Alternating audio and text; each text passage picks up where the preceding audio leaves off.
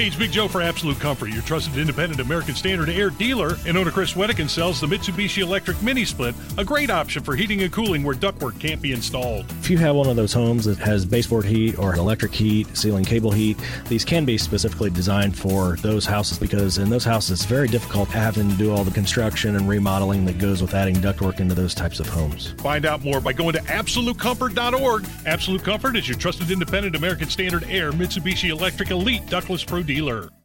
Big Nige, Netflix released viewer data for the first half of the year. Yeah. You guys been watching Netflix? You big Netflix family? Yeah. I mean, there's certain shows I can't remember the last time. I usually watch old stuff. It's like all the old movies and stuff that I have, already on DVD put away somewhere in my basement. I'll watch that stuff. I'll watch Seinfeld. I feel like I've been watching more HBO Max than Netflix lately. Yeah, there's some good shows on there. Like just binge watching The Sopranos again. I've been watching Hulu more. Only Murders in the Building is what it's called. Only Murders in the Building with Steve Martin and Martin Short and Selena Gomez. Really, really good. That's what I've been watching. But nothing on the regular on Netflix right now. Allison, big Netflix viewer, are you? I'm kind of like you guys. I think I've kind of moved on. There's so many other streaming services. Peacock, I mean, that's kind of my go-to. Okay, so they released the viewer data for the first half of the year on Netflix. Tell me if you guys even know what these are. Because I'm at that age in my life now where, like, award shows and lists, I don't know who they are. Number 1, The Night Agent Season 1, 812.1 million hours streamed. The Night Agent. Anybody know what this is? Anybody? Viewer? Yeah, I think it's a spy. I think I've watched Is it about an agent at night? It's not about Bob Knight, is it? It's let me see if I rattle I may have watched it with a buzz and shocking.